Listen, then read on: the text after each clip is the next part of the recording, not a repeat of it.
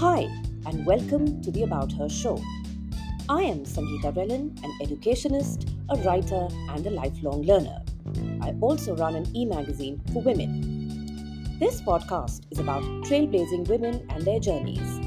Women who have broken many a barrier, many a stereotype to realize their potential.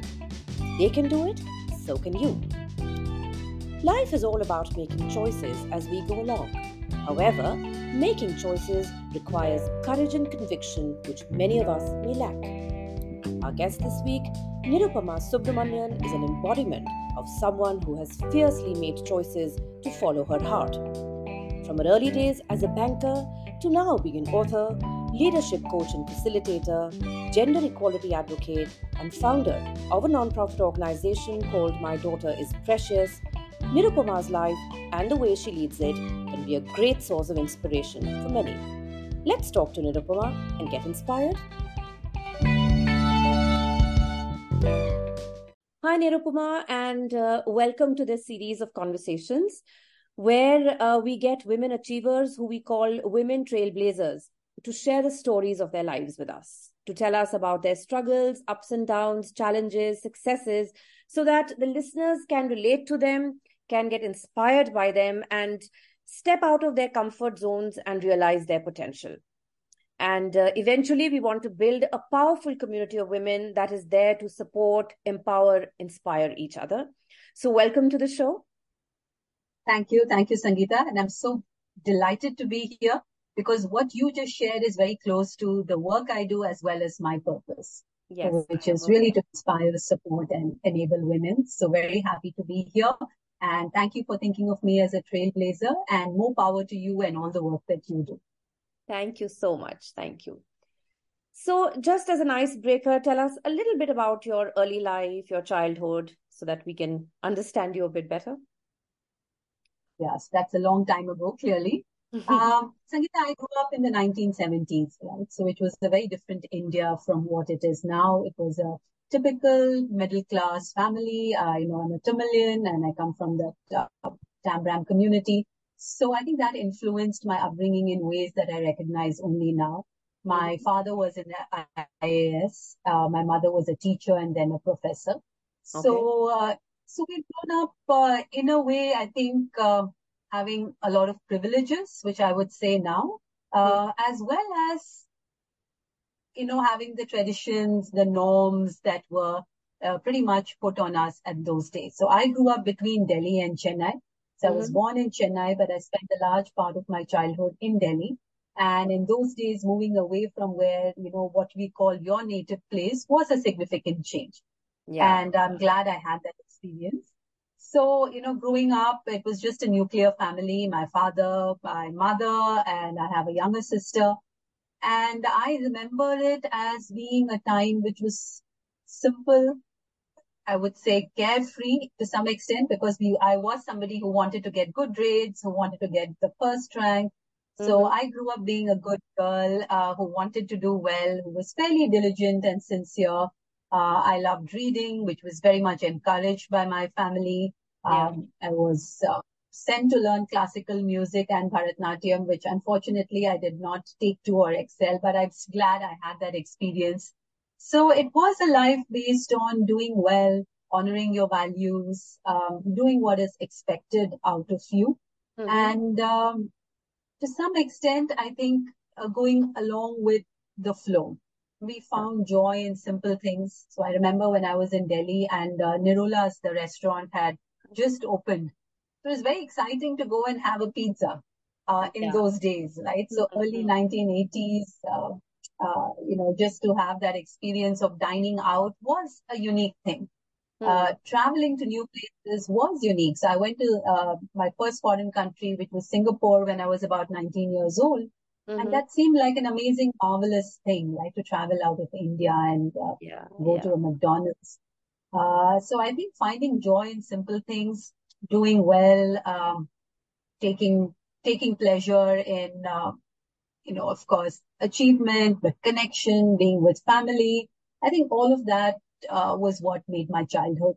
And we would have those long train journeys from Delhi to Madras, as it was then called. And was such an interesting experience, right? So I don't know whether anybody remembers long train journeys anymore, but that is a vivid memory I have. So I think I was fortunate, I think, to have parents who supported me and my sister to do well, to think that we must have a career. We can do pretty much, I won't say whatever, we could do pretty much what we wanted. And there was a lot of support and encouragement from that. And at the same time, it was a fairly simple life. So we were encouraged, I think, to go after more purposeful things rather than material things. I think that was important. Use our gifts at the same time honor, some of the values that we were brought up with. So I think, fairly simple childhood, had a group of friends, hung out with them, did the usual innocent childhood things that I think are so important growing up, like playing badminton in the lawns, sometimes also fighting with my mother. And it was so interesting. I must tell you, I was always a writer, even as a child. I used to write for these competitions, and I was very fortunate that those days there were these essay writing competitions, and I would win prizes in short story competitions. And the first article I published in a newspaper was at the age of 13 in Hindustan Times. Wow. And that was called The Generation Gap. It was about me as a teenager, the 13-year-old me, complaining about my mother, about how she commented on my clothes and, the fact that I didn't comb my hair well and, some of those kinds of things. And it was a kind of a tongue-in-cheek, article about the generation gap. And that was what I published first. And now I have a 22-year-old daughter and I am a mother. I've gone through the teens and I find still there is a little bit of a generation gap, and it's very interesting to see that mother and daughter relationship. Yeah. And I think you understand your mother more when you become a mother, and especially, mother of a daughter. Yes, you have the sympathies for your mother now. You didn't when you were a teenager. Yes. Yeah. So, Nirupama, with this kind of a background, I'm sure it was obvious that you would have a career and you would work and become financially independent. So, what made you choose banking to begin with? Yeah, that is what I ask myself even now, considering what I'm doing now has no connection to banking. But as I said, Sangeeta, so I grew up thinking that there were certain things which were more acceptable and desirable than others, which included a career. Yes. So my father was in the IAS, and of course there was one option was to go into the government service and write the IAS exam, but I wasn't really drawn to that. If I had honored my true calling and love, I would have probably done literature and psychology, which is what I end up doing now. But I had the blessing and the curse of doing quite well in academics. So I was a topper in my class 10. I did very well in and after class 10, there was strong pressure to take science. And, but I really wasn't a science person. And in those days, humanities was considered something not very legitimate or something that smart girls did. And I think I fell prey to that because one identity I held for myself is I'm a smart, intelligent person. And therefore I must do things that are considered smart and intelligent. So I took BCom. I did that in my undergraduate. I did my MBA, but I did it in business management and I took finance. So because of that, it seemed logical to get into banking. And in the 1990s, when I finished studying and I graduated from XLRI, foreign banks were all the rage. So you felt that if you got into, a Citibank or a Greenlace or a Hong Kong, a Standard Chartered, you were pretty much set for life, and it was seen as fairly aspirational. Yes, I remember. I think because I found I could do, accounts and finance, and because it had got a lot of validation from the world as a marker of being a successful, intelligent person, nobody pressurized me. It seemed very natural and normal that I choose banking as a possible career. I think it also comes from ignorance, that you didn't know any better at that age, and there were not as many options, right, as there are now. True. So I very willingly and very proudly and happily got into banking in those days, because Citibank was day zero on campus. They recruited me. So it must mean I am a smart, intelligent, capable person. Absolutely. So, therefore, let us take it and see what the future holds for us. So that's pretty much why I went into banking. And then, of course, this major transition. So from a banker, you got into writing, you got into leadership coaching, gender diversity. So there are so many hats that you wear. So how did it all come about? So what happened first? Did you become a leadership coach first? Did you start writing? What was it? So I think it didn't all happen sequentially, nor did it happen in any planned manner. It just happened. It so happened that, like many women, I made a lot of my career moves on the basis of my husband's moves. So after I got married, my husband was my classmate. He's my batchmate in Excel. And then, he was asked by his organization to move to a couple of cities, first to Calcutta, then to Chennai, then to Delhi. So for me, it seemed natural that I'll ask my organization if they can move me. They moved me.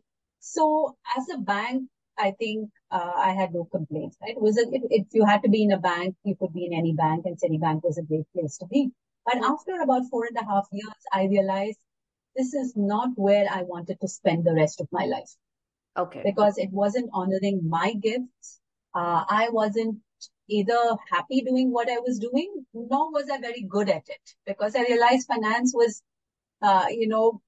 it was good so far as you were studying it, but day-to-day banking was very, very different. You needed, a slightly different temperament, slightly different skills. And if I could see my career path in the bank, I didn't think I would be able to last the entire journey. At the same time, I didn't know what I wanted. And all the jobs you get after 4 or 5 years of experience would be in the same industry. Yes. So in a way, I kind of reached an impasse where I was wondering, questions like, what do I do? What do I do next? I definitely wanted to work. I wanted a career.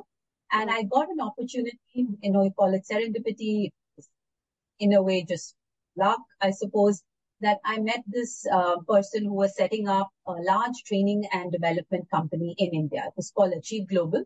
Okay. And they were doing some work with my husband's company. It was a very informal meeting with Mike, who went on to become my future boss. He said, we are looking for somebody to head up our Delhi office. Would you like to take a chance? So they took a chance. I took a chance. No connection to banking, but it was similar in the sense I was working with corporate clients, and I had to do some selling, which is what I was doing in Citibank as well. I was a product sales manager, so I met with corporate clients and I was getting them to do business with the bank. So engaging with clients, doing the sales pitch, all of that was something which I felt I could do. And I went through a lot of assessments, interviews, and then I joined Achieve Global as the general manager for the entire region there.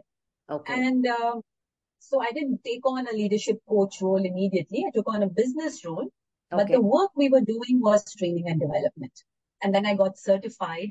And then I found I actually enjoyed the process of conducting training programs, of leading workshops. I liked the communication, the engagement, the learning, which was very important for me. So I was learning how to sell sales training. I was delivering sales training, leadership development. So it was very, very interesting. And I was running a business. So it was also an entrepreneurial stint where I had to set up an office, find clients, build a team. Yeah. And then finally do training and development. So that is how that move happened, completely by chance. And then, of course, there was the other big transition point in my life, which is very similar to that of many women, is I became a mother. And I have a 22-year-old daughter now. And of course, after my daughter was born, I was fairly sure I would continue to work. I believed I could have it all. Now, motherhood is something else you want to do. I was very clear I wanted to experience motherhood, and I think my husband and I were ready to have a child after about 5 years of marriage. But I guess I wasn't ready for how much of a change it would be to my life and the way I lived it. And then my daughter fell ill. I didn't have a support system. When she was a little baby, I was in Delhi. My family was entirely in Chennai, and they weren't able to come there to take care of her. My husband, of course, was supportive, but I knew he had a fairly demanding job. And, at that stage in your career, work does consume you. So I said, I'll take a break for about a couple of years. I will continue to do training and work on projects, but I don't want a business role in terms of heading and leading the business. So I think my boss was quite disappointed. I felt a little disappointed in myself, but I said, this is a short break. After about 3 years or so, I definitely will come back and it will be back to business as usual. My daughter will be going to school. But it so happened that during the break that I took, I found I really enjoyed myself. I got back to writing. Writing was an old love. Like I told you, I used to write stories and essays in school and college, but I never did it after that for close to 10 years. But after I took this break, I started writing little articles. The internet was opening up. There were some websites. So I got back to writing and I found I liked training and development and designing interventions more than running a business. So yeah, since then I haven't had a full-time job. And then after a few years of facilitation, I got my certification as a coach because coaching and facilitation both really work very well together in terms of helping people live their power and potential. So I got connected to my purpose. I got back to my love of writing. And I think having that space gave me the option to, I would say, honor my own values and my gifts and do what I like to do and what I'm good at doing. All right. So then how did this kind of transition into working for gender equality or for women, like Glow, for instance, and even My Daughter is Precious? So these are, of course, women-centric, projects or initiatives. So how did that happen? Yeah, I think, in a way, a lot of my life was building up to this. So my own experiences as a girl growing up, where you're given some freedom, but it is still curtailed. As a mother, the challenges that a new mother faces, my own inhibitions and restrictions, all of that was one part of it. The second part of it was in my profession. When I was a coach, when I started working with women, I noticed there were very few women in senior level positions. When I would walk into a, top team workshop, most likely there were no women, or there would be one woman. And I started noticing these differences more. And when I coached women, they would bring up issues like mom guilt, the guilt that a mother feels leaving her young child and going to work, which nobody would talk about or even honor. Or, how can I be liked and respected?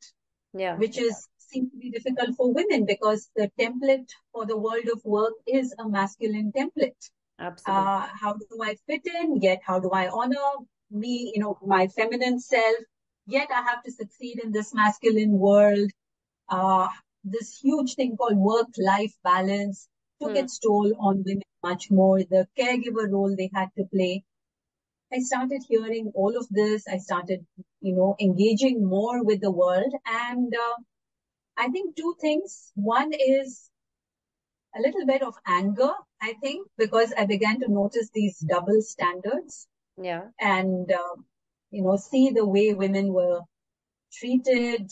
It was almost like my experience working with other women helped me to open my own eyes to what women were going through. I started reading more, and which is why I said, the mixed gender programs are great, but they don't give a safe space for women to open up and talk about concerns which we face. So if the world of work was created by women, it would look very different. Oh, yes. Right? Our offices would always have some kind of a child care room. Period leaves would not be such a new thing. People would understand that women at a menopausal stage do go through things that men cannot even imagine. We would have been more flexible in terms of work, but the world has been created by men for men. And there's nothing terribly wrong. I'm not somebody who blames men, but this is the system, the patriarchal system. And that made me a little angry, a little disturbed. I would, suddenly I would open the newspaper, and even till today, there's always some article about assault on women and, some case where the woman's honor has been violated. So I think it made me really angry.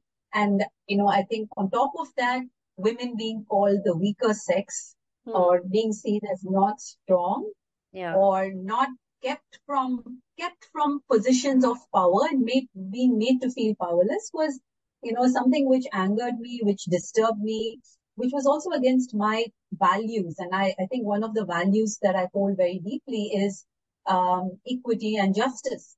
It just didn't seem fair. So then, my co-founder Aparna and I said, let's do something about this. And our idea is to have resources and spaces where women are encouraged to speak up, to share, to learn from each other, and focus on having programs and interventions that meet the needs of women. So that's how Glow was set up. And of course, now my book Powerful is also about women. The nonprofit that I run, My Daughter's Precious, is also around that. So I think now I'm seeing a convergence of all the things that I do towards the cause of, I would say, inclusion, diversity, with a focus on gender. So, I'm glad I'm able to do whatever little I can in this field, because it's something I truly believe in. So see, every little thing that we do, it goes towards making it big. And so I think if we can, we should. And that's a wonderful thing that you are doing. If we just sit back and lament and, maybe just, criticize everything that's happening around us, but don't do anything, it doesn't make any sense. So if we have the resources, the ability, I think we should do whatever we can. Yeah, I believe that strongly. I think power and privilege is seen as a blessing, not as a right for anybody. And then, it becomes an obligation for us to use that with responsibility and empathy for our environment. Correct. So tell me, if I have been reading your books, even before I knew you, so very interesting. You've got a bit of fiction, a bit of non-fiction. So, it's very interesting because the first time I got to know that you've written Powerful, and I immediately went back to the books that I had read before, Keep the Change. And I said, okay, this will be interesting to know how, somebody who wrote that book, which is like, fun and frothy and frolic and, taking a leaf out of our everyday lives. How will she be able to write something which is powerful in that sense, and which is, it's talking about a contemporary issue, but it's a non-fiction and, a serious topic. So, of course, needless to say, I was mightily impressed. But then, how did you do it? Because I also write, and I cannot imagine writing a, non-fiction book. But just tell us a little bit about this. Yeah, so I think that's an interesting journey. Mm-hmm. I started off, of course, writing fiction because I think I'm still a storyteller. Okay. I think it was fun. I think for me, it's not fiction or non-fiction that is important, but the idea that I have in my head or a message that I want to communicate. So it's either an idea or a story or a message. And then I see what's the best way for me to communicate that or to write it. Okay. So Keep the Change, if you read Keep the Change, it's largely based on my own experiences. And I was at the phase of my life where I was writing a lot of these light-hearted, fun articles. There was Economic Times in those days had a column called Punchline, which was all humorous articles. So I was writing for that. So I was in a phase of life where I was writing lighter, frothy stuff. And when it came to tell the story of Keep the Change, which in a way is a story of a woman discovering herself. Yes. It's pretty much the same, of a young girl, except in this case, she's a young girl. And it's a story of her growth and transformation from this naive young girl to her growth story to a more mature, wise woman. Yeah. And it's told in a funny way, and it happens to be set in a bank in Mumbai. So I borrowed from my own surroundings, but it's really, hey, this is a story of a young girl who is discovering herself and who grows into the person. It's a kind of a coming of age story. And a light-hearted, fun novel seemed to be the best way. And, Keep the Change is written in the form of letters. Letters that Damayanti writes to her pen pal. And so that was the format that worked for me, that excited me. So that's the way Keep the Change went. And then, I still live in Gurgaon. And Gurgaon is a very interesting place because you're living in this condominium with people from all over the world thrown into close quarters. And And intermission happened because I was again observing the world around me, and it came by noticing certain things and relationships between people. And that's how intermission came. And you see, intermission, the tonality is still, even though it's fiction, it's different from Keep the Change. Absolutely. Yeah. And the women, and interestingly, when I look back, I think the women in intermission are also, very interesting characters. Whether it's Sweetie or Gayatri, they go through their own, life changes and transitions, and it's about each of them coming to terms. And I specifically wanted to write a book where a woman who commits adultery is not stoned or killed or commits suicide. It's about her taking charge of her own life and making her own choices. So in a way, there was a theme of women discovering themselves in intermission as well. And fiction and a story seemed to be the best way. And then I had a long break. I didn't write anything. In a way, I didn't find any idea that was exciting for me. I got caught up in work. I tried to write another third novel when I was living in Dhaka, Bangladesh, but I wasn't very happy. It didn't go anywhere. And then, in a way, the same thing happened with Powerful. I was coaching all these women. I was engaging with them. I became more aware of gender differences. I was writing short articles on women. I had a column called Women at Work. And again, I was noticing what was happening. And then I have this idea, which comes from, again, observation and the work that I do, is that, hey, I can actually see that there are these distinct archetypes of women. And what if we don't look at it as stereotypes, but as sources of power? And that was the idea. Then I felt the best way to communicate this idea is not through a novel. It could have been a novel about 6 women and their journey and their stories or whatever. But I was wearing my facilitator coach hat more when I was writing Powerful. So I chose to write it as a nonfiction, which was a way to talk about the model, the 6 feminine powers, and, connect to Veera, Rishika, Ma, Kanya, Apsara. And yet I wanted to write it in a very accessible way. So it's not a heavy academic book. I think a lot of people have told me it's very easy to read. Very easy. Men have told me, that, I thought it would, I have somebody who's actually was on a podcast, and he said, I thought this would be one boring, heavy book, but I was very surprised. I picked it up and I read it very, very quickly, and it was still easy to read. Yes. Yeah. So I think my writing fiction helped me to create that readability, accessibility, even when I was writing about something serious like gender and helping women find out who they really are. So that's how the journey happened. I don't know if I have a compelling idea for a story, I might go back to fiction. If I have an idea which works best as nonfiction or a memoir or some other format, I might go for that. So I think I see the idea and the message and the thought, and then the modality in a way chooses itself. So that's how it happened. So looking forward to more books from you. I hope so. Yes. Okay, so tell me, in this journey of yours so far, these various roles and avatars that you have kind of adopted, over a period of time, any challenges that you have faced as an individual and because of your gender that you would like to talk about? So I would say, again, as I said, I'm privileged. I have been fortunate that I've not faced any rampant discrimination. And there have been, of course, instances of microaggressions. For example, there was a time long ago when I was working, I went to meet a client with a male colleague. And the male colleague got more attention and eye contact from the clients than me. Right? So it's a microaggression again, when you're not aware. Or when you're taking public transport.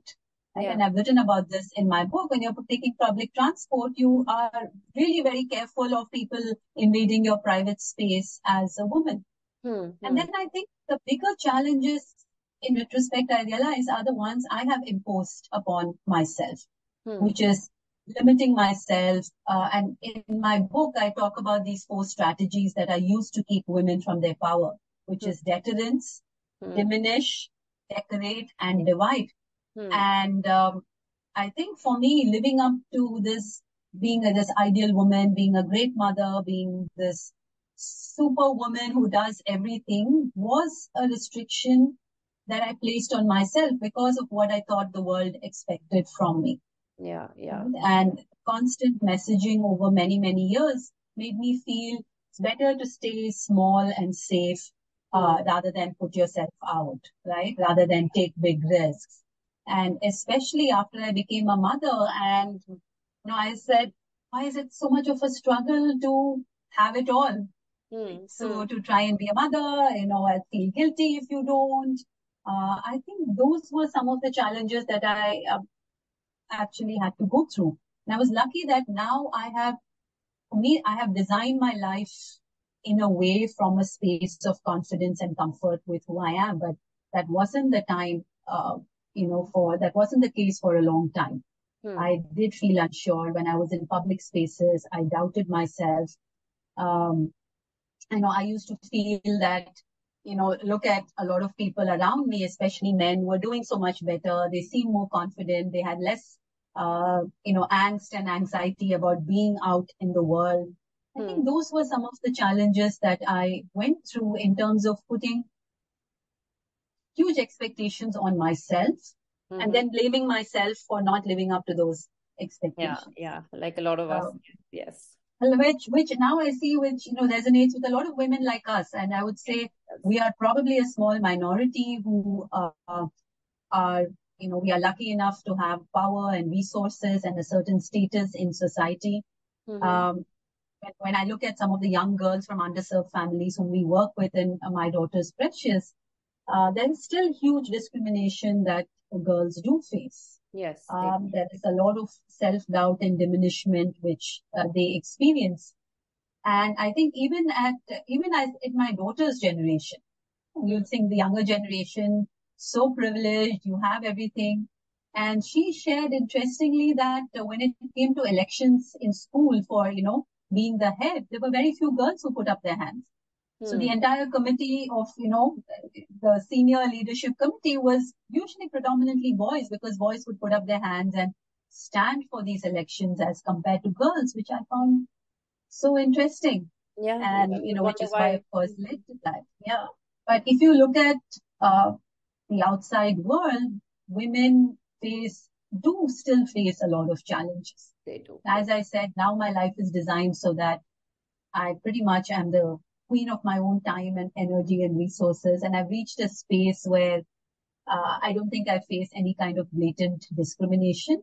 But as a young woman stepping out into the world, yes, I did face that in my early years in the bank, looking at a lot of alpha male people around me and wondering whether I would ever make it to that stage. I saw very few women role models who had reached senior levels. There was some self-doubt and, questioning myself at that point of time, which I think were challenges, and the role expectations that you have. Good daughter, daughter-in-law, take care of the home, run it well. Just leaves you exhausted sometimes to do other things. So which brings me to my next question. How do you balance all these various roles, the multiple hats that you wear? So I would say, and now, I have a grown-up daughter, right? So there's one big part of my life, which is caregiver as a mother role, which I'm not actively playing. My daughter's starting work in San Francisco. I am very lucky. I think at least she's independent. She's able to make a lot of decisions apart from being there with her own phone. Not much is asked of me. Yeah. I'm a remote caregiver to my mother and my in-laws, but it's not like I have to do that on a daily basis. So compared to a lot of women, I think, touch wood, I actually, I have it easy. But I think three things are important for any woman, and I think including me to achieve this so-called thing called balance. I think the first is very importantly clarity. Yeah. Which is, where do you want to spend your time and energy? Absolutely. And it's perfectly okay if you want to spend your time and energy cooking nourishing meals for your family, and that gives you happiness. That's the best use of your talent. That is what you should be doing. So clarity on where you want to spend your time, energy, and clarity on your mission and purpose is very important. Yeah. If you don't have clarity, you're constantly at the beck and call of somebody else's demands, and then you end up squandering, whatever time you wanted to do any other thing. So first have that clarity about what do I really want to do and what is really important for me. Yeah. What gives me joy and satisfaction? Where can I make a contribution? And then the second is priority. Yeah. Prioritize that, right? Yeah. I might have 10 things that emerge as important, but what are my priorities in that? Yeah. Right? So, and are those priorities really my priorities, or is it something which is imposed on by somebody else on me? Right? So have that clarity on what are my priorities. So I'm fairly clear that my priority when my daughter was young was being a mother. Yeah. That is not my priority and energy consumer right now. Right now, it's my contribution and it's my cause.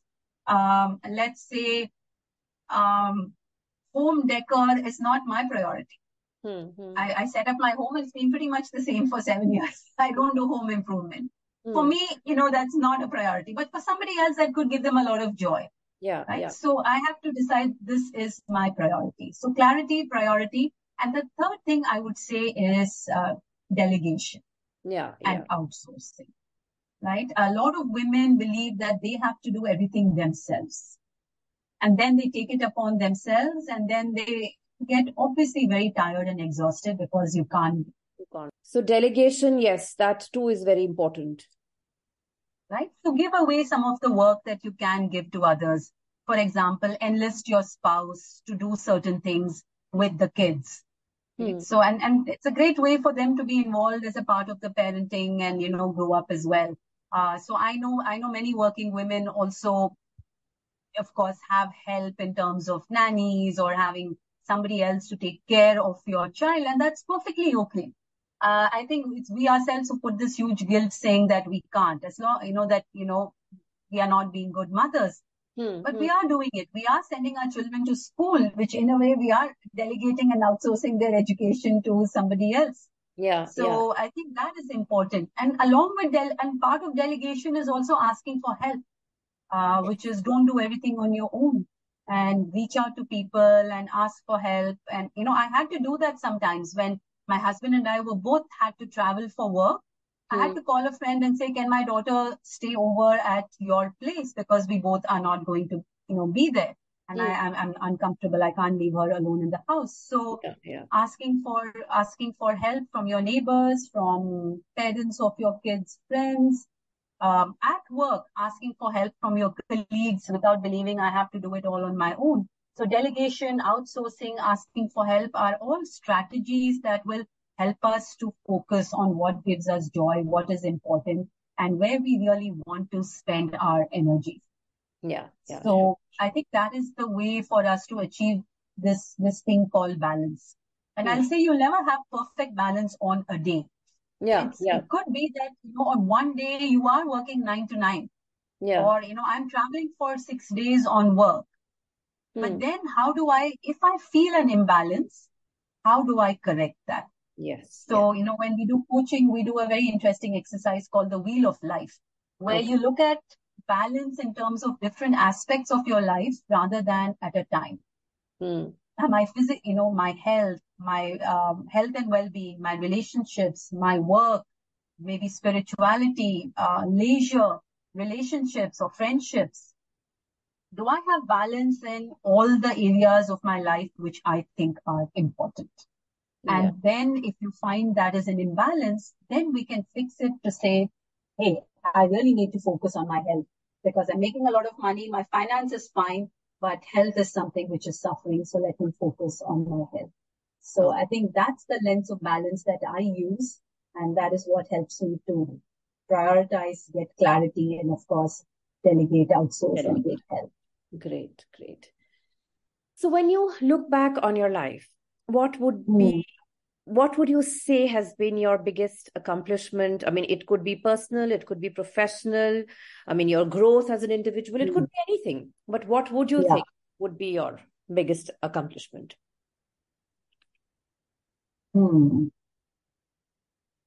So I think it's right now, I think I would say my accomplishment or success, as I would call it, is designing and living the life that I want on my terms.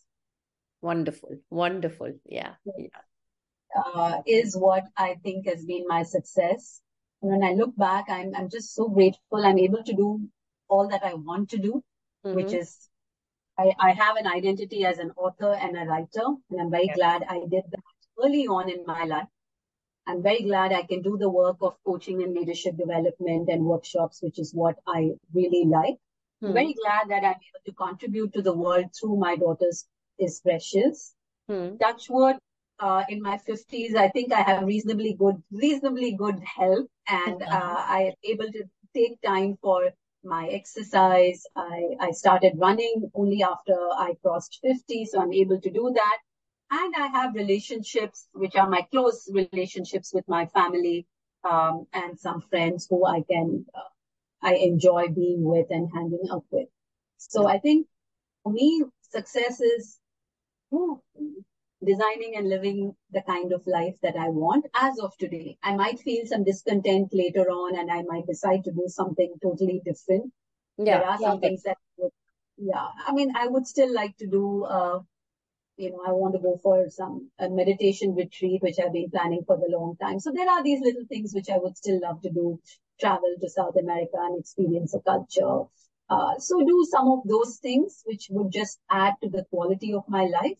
But at this stage, I think I'm glad I made the decisions that I made, even though at that moment they were not the easiest ones to do, because it's taken me to this place where I have, I would say, a decent amount of comfort, acceptance, and happiness with where I am right now.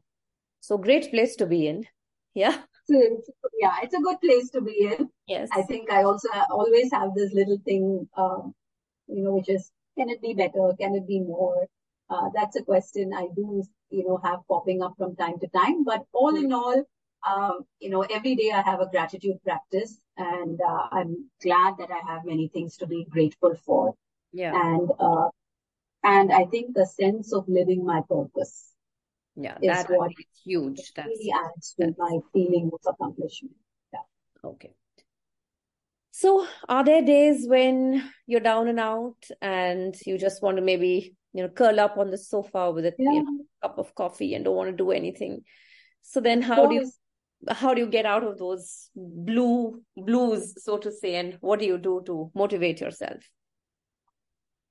So I think it's very normal. All of us have those days, and sometimes I can even say, I have days when I'm like, what am I doing? Right? Is this, it's a day where I've been doing maybe a lot of administrative activities and, maybe dealing with difficult clients or having unforeseen changes. Or there could be days when I'm feeling truly stuck at something which is not moving, or I'm suddenly feeling lost and insignificant that, I thought I've done great things, but actually it amounts to nothing much. So, of course, those days are there. I think the only way ahead is to go through, right? Yeah. So you have to get through it. And what helps, as I said, is, again, having a clear sense of a larger goal or a purpose. Yeah. Having a good support system. Definitely. Which is somebody I can tell, or I can at least complain to my husband, or I'll call some friend and say, I'm feeling like this today, or, a couple of people who will, who I know are quite cheerful and have positive energy, reading a book, watching something silly and mindless on, Netflix or something, listening to good music, that helps me to come back. So I think focusing on the bigger picture, which is, being really looking at the positives and everything that is there in my life apart from just this, I think is one thing which is very helpful. The other is connecting to the larger purpose and telling yourself this is going to pass. Yes, that is one thing. This too shall pass. Right? You're in a low mode. It's okay. I want to just watch a movie and eat ice cream. Let me not judge myself for that. Yeah. right? And Yeah. I think sometimes I have this bad habit, and my daughter always calls me out on this. Like after I've eaten ice cream, I'm like, oh God, why did I do it? Why did I spend 2 hours just watching a movie and eating ice cream? Like, don't be stupid. I mean, you wanted this, you needed it, you did it. Might as well enjoy it rather than judge yourself for that. So I think often it's a call for me to be less hard and less critical of myself. And I think one of the qualities I have is being quite adaptable and resilient. So for Okay. me, I'm not a brooder. I bounce back. I process things in my head.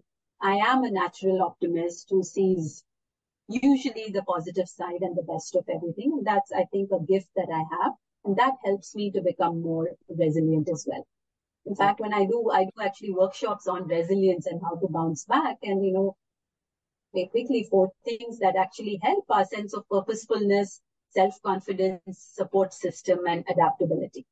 Okay. So I think that is really helpful. So being confident about who I am and not taking everything personally as if things have gone wrong, not taking it as a personal judgment on how terrible I am. Mm-hmm. I still do that, but not taking the whole load on myself Yeah. and keep connecting to the purpose. And then finding joy in little things and then adapting with that, I think is very helpful. That I think you're right. Okay. So, any particular lessons that life has taught you, which you would like to share with us so that we can also maybe take a leaf out of your book or something, you Yeah, feel? I think that's what I have, in a way tried to put in my book, Powerful, as well. Mm-hmm. But I'll share, I think 3 things which I actually wrote something about this as advice to my daughter who's starting her working life, but I think it holds true for everybody else. I Mm-hmm. think I would say, first is really own your power, which is recognize all the amazing, good strengths that we have. And I'd say this especially for women because we tend to become too critical. Mm-hmm. Owning your power and never letting what the world says about you, to you, stand in the way of you living your power. Mm-hmm. And I think I have to keep reminding myself, and that I do as a morning affirmation, that I am great, I am powerful, I have done some of these things. So I think owning your power. Second, I would say being open and curious. Mm-hmm. Um, I think the moment we get complacent, the moment we think we know everything or we have all the answers, the universe will give us a slap or another lesson. Being open and curious about the world, about other people, reserving judgment, giving people and yourself the benefit of doubt. And I think that for me has worked. And I'm also, in the 6 feminine powers, I'm a co-vishika, who's the seeker. So for Okay. me, being open and curious comes naturally. I like to know about things, and I think that's a great quality for all of us to hold. Yeah. Being curious instead of judgmental, being open instead of closed. And I would say the third thing to do is really dreaming big. Mm-hmm. So as we dream more, we also grow more. Yeah. So, for me, I could have said, hey, I've written a book. That's enough. But I Mm-hmm. said, okay, I'll write another book. And Yeah. when I wrote Powerful, I was like, oh, I've written a book. That's pretty cool. But I said, maybe I can dream bigger and say it's not just a book, but can I create an assessment tool, a psychometric assessment tool, Mm. which I can offer to women as a doorway for them to know and understand themselves? Can I actually build a whole movement and a business out of this model that I have shared in a book? Mm-hmm. So that for me was dreaming big, and dreaming big not in a, I would say, in the way of your contribution, Mm. in some way that utilizes your gifts and helps you to be the best version of yourself. And everybody's big dream can be totally different. Yeah. Yeah. Yeah. But I would say the lesson I've learned is not to hold back, Mm. not to shrink, worrying about what will happen. Mm. I took a long time to write the first book. It was always a dream for me as a child to write a book, but it came out only when I was in my late 30s Yeah. because of a lot of fear and inhibitions and everything. Say, yeah, don't hold back, dream big, and let your dream be bigger than your fears. Great. Great. And Great. that's work in progress. Yeah, and It just always be is, I'm powerful. sure. It always is. Yeah. Yes. Exactly. Continue to live. Yes, it will always be. So any piece of advice for young girls who are on the threshold of their personal, professional lives and are just kind of, venturing out? Anything that you would like to tell them, advise them on? I would say pretty much the same things. Yeah, But that's why I I would say, connected with you. yeah, I would say, especially for young women, and I feel this strongly because I have a daughter who's just stepping out into the working world. I would say the first thing is don't underestimate yourself and the contributions that you can make, right? So therefore, let your voice be heard. And, young women, by virtue of being young and by virtue of being women, are often expected and we often decide to be invisible and unheard. I would just say, don't underestimate yourself. Let your presence be felt. Let your voice be heard. You are smarter, better, kinder, and more gorgeous and more powerful than you think you are. So just let your light shine and do whatever it takes, to be fully who you are. So is what I say. You do you, but you do the best version of you. And don't let the world and what others expect of you tell you what to do, hold you back from being your fully gorgeous, authentic, powerful self. Great. That's absolutely wonderful. So tell me, Nirupama, you've been a successful woman. You were a banker, author, all of these things. So when you go out there, maybe a social gathering or otherwise professionally, when you meet people, and here I'm talking of both men and women, how does the world react to a woman who's done well for herself, who's made a name for herself, who's been successful in whatever she's doing? And if I were to generalize this across not just me, but other women, I think mixed reactions. Yeah. Admiration, awe, suspicion, confusion, all of that. And I often find myself also reacting the same way to, successful women and was like, my God, she's a CEO and she has 2 small kids and she's a marathoner and she does this. So I actually feel a lot of awe and admiration. But there are also a lot of people who feel confusion. I'm sure there's something which is given, right? I'm sure she is. I mean, if she's so great, I'm sure she's not such a great. She's so great in finance. I'm sure she's not such a great cook. Or if she's, I'm sure if she's such a great entrepreneur, she can't be a good mother. So there is some confusion as well. But I'm happy to say today, I think the world is more accepting of successful women. And as women own our success, as we define our own definition of success, the world is going to respect that. And yes, maybe there are some people who will feel intimidated. There will be some people who feel envious. There will be some people who might be put off. But I think that's a minority. Yeah. I think a woman who sees herself as successful gets respect from the world. And whatever you're doing, I think you should first see yourself as successful and own that success. Then the world sees you as successful, somebody who will be respected, somebody who will be admired, and somebody who's a source of inspiration.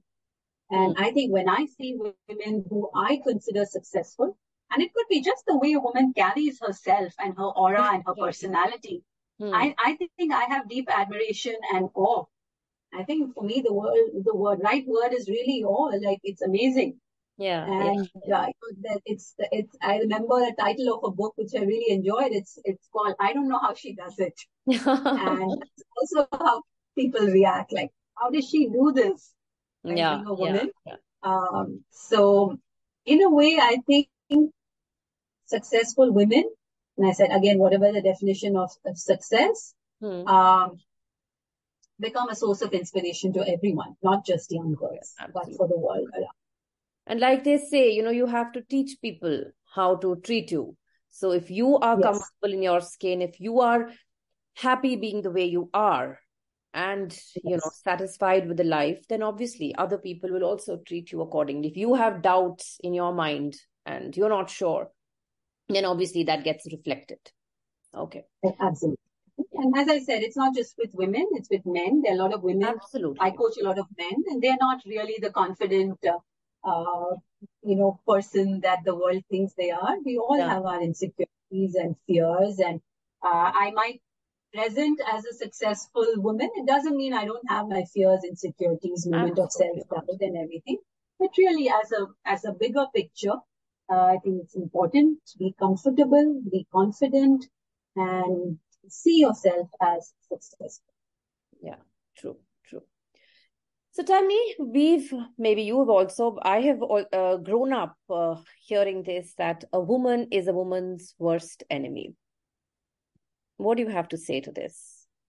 I mean, you agree So or you in don't fact, agree is one thing. The other thing is, why is this said so often? why is this said?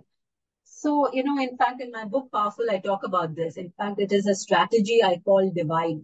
Yes. And which is what the patriarchal system does is when you want to keep people from power, when you want to keep a group of people from power, the Hmm. easiest thing for you to do is to make them fight amongst themselves, like which Absolutely. is what the British did with colonialism, right? So you make all of these Indian kings fight against themselves, or you make different religions fight amongst themselves, then they are not going to challenge the real system Hmm. or people who are in power. Yeah. Right? So I see this also happening with women. Patriarchy as a system makes women uncomfortable with each other, makes Hmm. them competitors for the power center, who is usually the man. Yeah. Yeah. Okay. So it's the way the system has been designed, and that's why we say it, because a lot of the laws and norms of patriarchy are enforced by women on women. It's the Hmm. mothers who tell their daughters, sit like this, don't do that, don't Yeah. go out Yeah. after dark, don't whatever, don't laugh like this, don't talk to boys. And then the mothers in law enforce it on their daughters in law. You shouldn't go to work, you should stay here. So we become enforcers of the patriarchy because that is what has kept us safe all Hmm. along. Aligning with what the system or what the men want makes me a part of the system. Because Yes. if I'm not part of the system, then I'm a rebel, I'm an outcast, then I become completely powerless.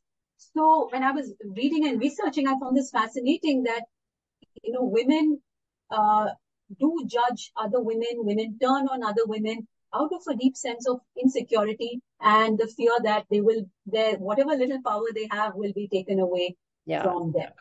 So it's unfortunate, but it has happened. And I have seen in every workshop that I do, when I ask women, do you think women judge each other more?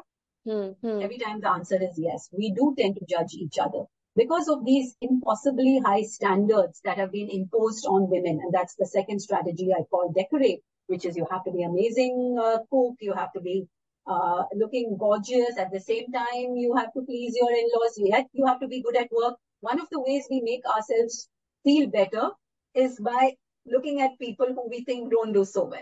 Yeah. Uh, Yeah. you Yeah. know, yeah, I know she's got a great career, but see, she can't cook as well as I do, Hmm. or I'm a Hmm. much better mother than her, right? So because we haven't been allowed to channelize our personal power, Hmm. these judgments, these rivalries do happen. Yeah. But I don't truly believe that a woman is a woman's worst enemy. If Hmm. at all, my worst enemy will be myself in that case. Hmm. Yes, I am a woman. But Yeah. these days, I see amazing stories of support, of sisterhood, of community, of women coming together Hmm. and supporting each other. I think when we take back our power, when we claim our power, we do it through this support system.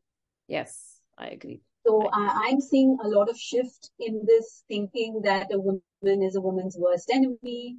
There is a thing, there's actually a syndrome called the queen bee syndrome, where a woman in Yeah. power doesn't want other women to reach the same status of power, because usually only one woman is allowed to be powerful, right? You can have only one woman in the management committee. Oh, Hmm. great, we've got one woman leader here. So then you become insecure and say, hey, I might be replaced with another woman leader. Why can't there be 2 women leaders? Why can't you have an entire leadership team filled with women? So I think, and that can happen only when we support, encourage, and inspire each other. In fact, a lot of work we do at Glow is really around women supporting women. The mentoring programs that we do. So at My Daughter's Precious, we have senior women like you and me come forward as mentors for younger girls from underserved areas. And that's the only reason the program is successful, is because women are supporting women. We run mentorship programs in organizations where senior women are attached to junior women and they mentor them. That's proven to be immensely useful. All communities that I'm a part of, which is all women communities where we can collaborate and share, pretty much like the old boys network that used to exist, right? Where all these clubs are only for men. So now as we are taking back, as we are forming our own communities and, supporting each other, I don't think it's true any longer. There is an element of it that exists still, just as you say, men are very competitive and, alpha males want to be the alpha male in that community. Women have held each other back, but I think that's changing a lot now. I'm very happy to see the positive changes. Yeah, I agree actually with this. So finally, Nirupama, can a woman have it all? I will say, read my article on that. Yeah, I wrote an article called "Can We Really Have It All?" So I think the first thing is to define what is your all. Yes, absolutely. We mean home and family. Do we mean home, family, being rich and being able to take vacations? What is it that you mean by all, right? And finding our own definition of all. Yeah. I don't think anybody can have it all, as in everything. Even men, I know a lot of men who say, I really wish I could spend more time with my family. I wish I could bond with my children, but I'm on this career track which takes 16 hours out of me. So I think for anybody to have it all, and especially for women with all the constraints that we have faced, it's important to define what your all is. Like I've said, I may not have it all in somebody else's eyes, right? So, but I have to define what are really important. Where do I want to spend my energy and time? And if my actions match my aspirations, I can have it all. Yes, absolutely. I can have a thriving career. I can have good relationships. I can be a good, mother in whatever way I think I can be a good mother. I can contribute. I have agency to create my life the way I want to. Then I think everybody can have it all. Yes. We shouldn't use somebody else's standard of what that ideal all looks like. Yes. Right? So, can a woman be a CEO and a good mother? That may not necessarily be the benchmark of all. Yeah. And for somebody else, they could choose very well that I don't want to be in this particular space. For me, my all is really having some level of financial independence and having healthy, nurturing relationships with my family. And that is my all. And I will make sure my efforts are in that direction to have that all. Yeah. So I think having that, again, I'll go back to having that clarity and then prioritizing can help each of us to have our all, whatever that all looks like. As I say, our life might be full, but we have to look at, is it fulfilling? Wow, that's actually so true. So true. Yes, it has to be fulfilling. It's not full. It's not about being full. Yes. So thank you, Nirupama. It was indeed extremely rewarding and enriching listening to you and your views about so many things related to women. And I think more and more women, we need more and more women like you to come out there, use their privilege, use all the, everything that the universe has given them to the advantage of other women. Because like you said, there are so many who still are struggling, still are facing so many challenges. So anything that any one of us can do would be a great help. So thank you really for being here. Thank you, Sangeeta. Thank you for having me. And thank you for being a trailblazer and doing this as well. Thank you. Thank you for listening to this podcast. Tune in every Thursday for some more inspiring conversations with women trailblazers. If you like the show, follow us and you could leave a review to help us get better. You could even get in touch with us on any one of our social media handles.